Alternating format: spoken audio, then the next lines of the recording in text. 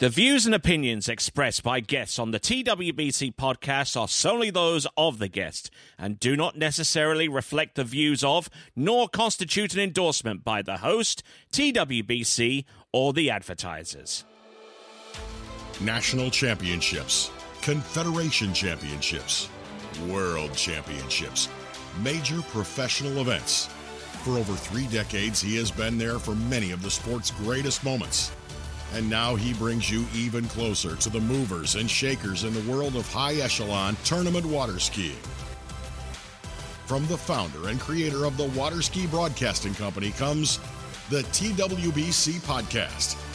And now here's your host, Tony Lightfoot. And yes, once again, I am the aforementioned Tony Lightfoot. This is the latest episode of the TWBC Podcast, so glad to have you on board. And I have a real special guest lined up for this episode, Australian tricker who now resides on the west coast of the United States of America and is still one of the top prospects going into the men's tricks event in this World Championship. It is none other than Josh Briant. How are you doing, sir? I'm good, thanks, Tony. Can't complain. Good. Well, I'm sure there are plenty of other people out there who do have cause for complaint, what with the COVID and everything. But you being based in the western part of Australia, of the United States, kind of gives you a little bit of a safety buffer insofar as being able to travel, because there are a lot of people that are still stuck and can't get out of Australia or New Zealand, and even if they could, the chance of them getting back quickly enough is just not there right now. Yeah, it has been a little challenging getting in and out of the country with everything going on. My state, New South Wales, actually just announced they're opening up their borders to some degree, so for Australian citizens at least. I can't remember if it's for foreigners. They call it Freedom Day, don't they? Yes. November 1st, I think, is when we no longer have to do like hotel quarantine. We can do at-home quarantine. So it makes it a lot easier getting back. A lot more flights will be opening and all that. So I should be able to go back for Christmas, which is good. But at the moment, still challenging, and for a lot of the other states, still a bit of a struggle getting in and out. And certainly with the World Championships around the corner, Australia and New Zealand are quite fortunate to actually have the exemptions and everything to bring a few of their skiers from Australia to pair up with the skiers that are already in the United States getting ready to compete in these championships. How do you rate Australia's prospects in these World Championships so far as a team competing against the rest of the world? Yeah, I think we're coming in pretty strong. Obviously, it was a little bit of a challenge with who could get here or not, but in the end, we were able to field a really strong team. A lot of the members were able to start planning on the waivers and exemptions a number of months ago and able to organise all of that in advance. We did have some injuries and that made some changes, but no, we're coming in really strong, and I think we're going to do pretty well. Okay, I hear a little twang in your voice. It seems like America has kind of altered your speaking voice just a little bit there. How long have you been a resident in Southern California now? Southern California, I think 3 years in November. But yeah, in the US I was 18, so. Yeah, like 7-8 years now. It's been a long time. And yeah, unfortunately, the accent has had to change a little bit because people, they still often don't understand me even now, but I've got used to trying to speak clearer. And yeah, it's definitely changed, which is sad. I go home and people make fun of me. But. Yeah, there are folks in Queensland that don't understand people from New South Wales, but that's another matter entirely. So far as your skiing goes, your personal skiing, has it been without its struggles, has it? I mean, you did sustain at least 1 or 2 injuries within the past 2-3 seasons. So how has your preparation been, and how have you been able to battle on through those instances? Yeah, actually, I didn't realize on the day, but October 1st was 4 years since I hurt my knee. So that was a bit of a milestone there. Okay. And I also didn't realize until last week that today was my first set here at Jack since I did my knee. So it's all coming full circle at the moment, but just trekking here at the moment. And so that's all been going really well. It was a bit of a challenge, obviously. Took a long time off the water, and then coming back has been a bit of a process. Last year I was really able to get back to pretty much where I was before in terms of, I guess, sort of ability. I was able to do all the tricks, but it's taken me about another year to build up the consistency again and be able to do the runs how I was doing them before I hurt my knee. So I was able to ski at US Open earlier this year. So that was my first pro event back since the injury, and so everything's feeling really good now. I've got a little bit further to go. Mainly, I'm happy with my skiing and feeling really confident with that coming into Worlds. But plan for sort of next 2 years, start competing again, going a lot more events, and get that rhythm going again. Yeah, we certainly look forward to that going forward. The World Championships right here. We're recording this at Sunset Lake, the home of the World Championships for 2021. So, I mean, what do your runs look like now? I mean, have they changed much in the last 4 years? I mean, or is that a process of just substituting some of your harder tricks for something a little bit easier to perform, at least to try until you get your consistency and speed back? So I'm actually right back, exact same runs I had now when I left off 4 years ago. Actually, I think I'm coming in with a slightly bigger hand pass than I did at Paris Worlds, which is my last big competition. I was able to, over the last year, get everything back and then start pushing ahead of where I was. So next year, I have the goal of finally getting another PB, long time coming. And start doing some new things. Excellent stuff. So, kind of tell us a little bit about your existence within the United States, outside of what you do with trick skiing or any type of skiing for that matter. I mean, because where did you graduate from in the United States? So I did my undergrad degree at Rollins College here in Orlando. And then when I graduated that was right in the middle of my injury with my knee, and wasn't skiing at the time, and so there was a lot of things going on. I had been planning on moving back to Australia, but then a job offer came up in San Diego, and I moved there like 2 weeks later. No real notice. And who was the lucky company? It's a small company, real estate lending in San Diego, Wilshire Quinn Capital. Okay. Wilshire Quinn Capital. It doesn't sound particularly small, does it? It's a good name. So then I moved there for that, work there for a year, and at the end of that, my visa was sort of coming to an end. I would have had to apply for a work visa, and I decided to go back to get a master's degree in commercial real estate, and I graduated from that in May of 2020, which was obviously right in the middle of COVID spreading around the world and everything shutting down. So job positions were pretty much non-existent at the time, and I transitioned that into another master's degree in San Diego, which I'm just about to complete in December. Okay, and what's that master's degree on? Master's in Business Administration. Okay, so basically an MBA. Yeah. Okay, and you got both of these master's degrees at Rollins or elsewhere? These are at University of San Diego. Okay, UCSD. Okay, so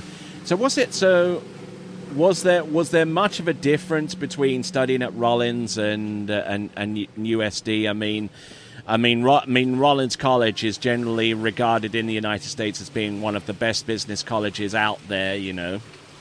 And UCSD is pretty much up there.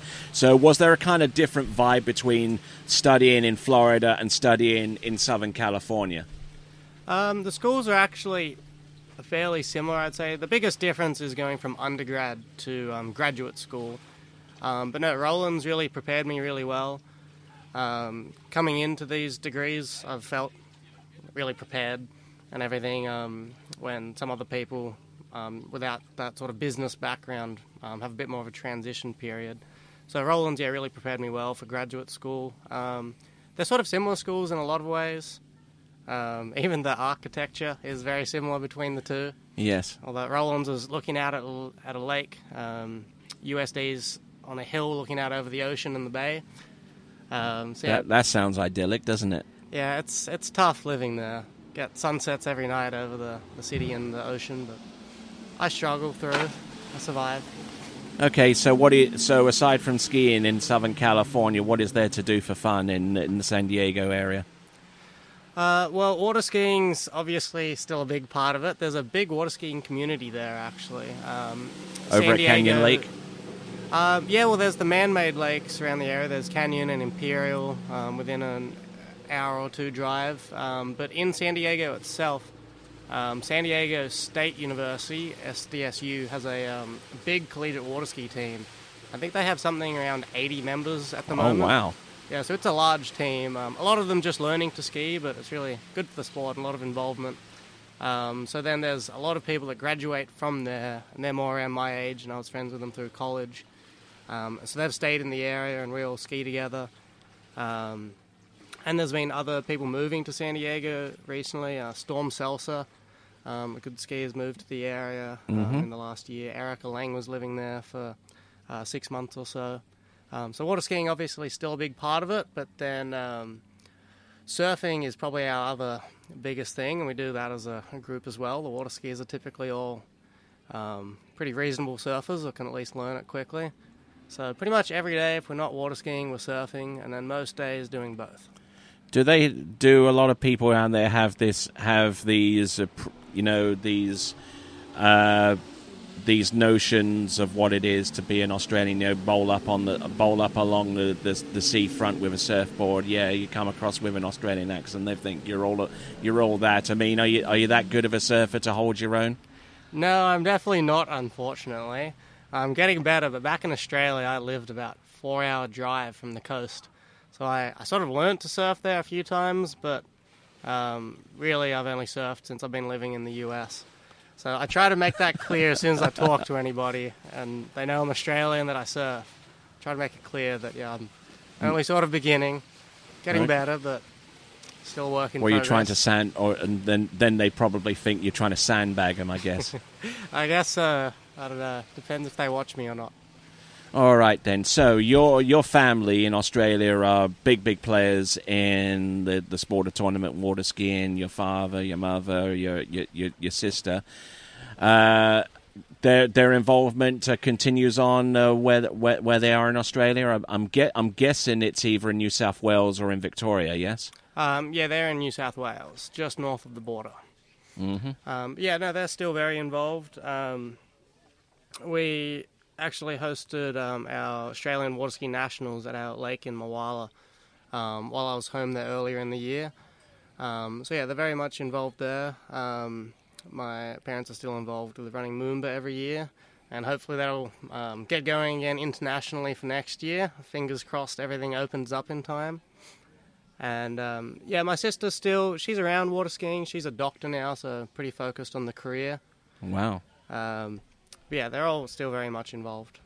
All right then. Okay. We'll kind of round off we'll start rounding off the interview around about this point. But from your own personal your own personal expectations coming into these World Championships here in Sunset Lakes, I mean, I'm guessing that just by the sound of your speech and everything, that you're fairly realistic about your chances of gaining a high enough finish in these championships. Basically, what I'm saying is, what would be a satisfactory goal for you to obtain in these World Championships, given where you are? So, sort of what I keep telling myself, and it is definitely true for the most part, that I'm just happy to be back here and able to do it again. I'm really happy with all the preparation I've done, everything I've done over the last 4 years. So, yeah, I'm really happy just to be here and able to do it and skiing as well as I am. Having said that, I also am slightly competitive. So I'm definitely coming into this Worlds, coming in pretty serious and hoping to do well. Obviously, there's a huge field out there. The last few years since I've been gone, there's just been all these juniors coming up and skiing fantastic. And tricks is always a hard sport, but yeah, I always aim for number one, and whatever happens after that, I'm happy. Excellent answer to that question, as a matter of fact, because the one follow-up that I have is this. Let's just say you're on the starting dock in the finals in the men's trick competition. The competitor that went out ahead of you scores 2 20-second passes, and you realize that in order for you to beat him, you need to swap out a trick, a slightly more difficult trick, and swap it out in order to gain more over him. It's almost analogous to golfing. Do you go for the shot, or do you lay up and settle for a medal that's maybe second or third instead of going for it for the number one? Are you one or the other? So I made this easy for myself by making the decision about a month ago, and already put that harder trick in. I'm just going from the start with my big run. I've got nothing more I can put in at this point, so I've come third and I've come second in the past, so I think I might as well go for first. In for the penny, in for the pound. Exactly. All right, then. Okay, we'll round up the podcast. Thank you very much indeed for participating, but is there anything you want to give so far as a shout-out to your folks or any of your fan support team? The mic is yours. Okay, yeah, well, thank you very much for having me. It was great talking to you, and obviously there's always so many people to thank getting me here, all my family and friends and doctors and surgeons and physios. Wow. Through all of the US and Australia. Big thanks to Nautique, who supported me through this whole thing. They've been amazing and standing with me the whole time. I wasn't even on the water and just working getting back there. So too many people to list individually, but thanks to everyone. All right, then. That was Josh Briant. My name is Tony Lightfoot, and this has been the latest edition of the TWBC Podcast. Until next time, it is ciao for now. Thank you for listening to the TWBC Podcast. Be sure to check out our website at waterskibroadcasting.com. Links to our presence on major social media platforms can be found there, as well as updates to our webcast and this podcast. Duplication or rebroadcasting of this broadcast without written consent of TWBC is prohibited. Subscribe to us on your favorite podcast platform and be sure to join us next time for the next edition of the TWBC Podcast.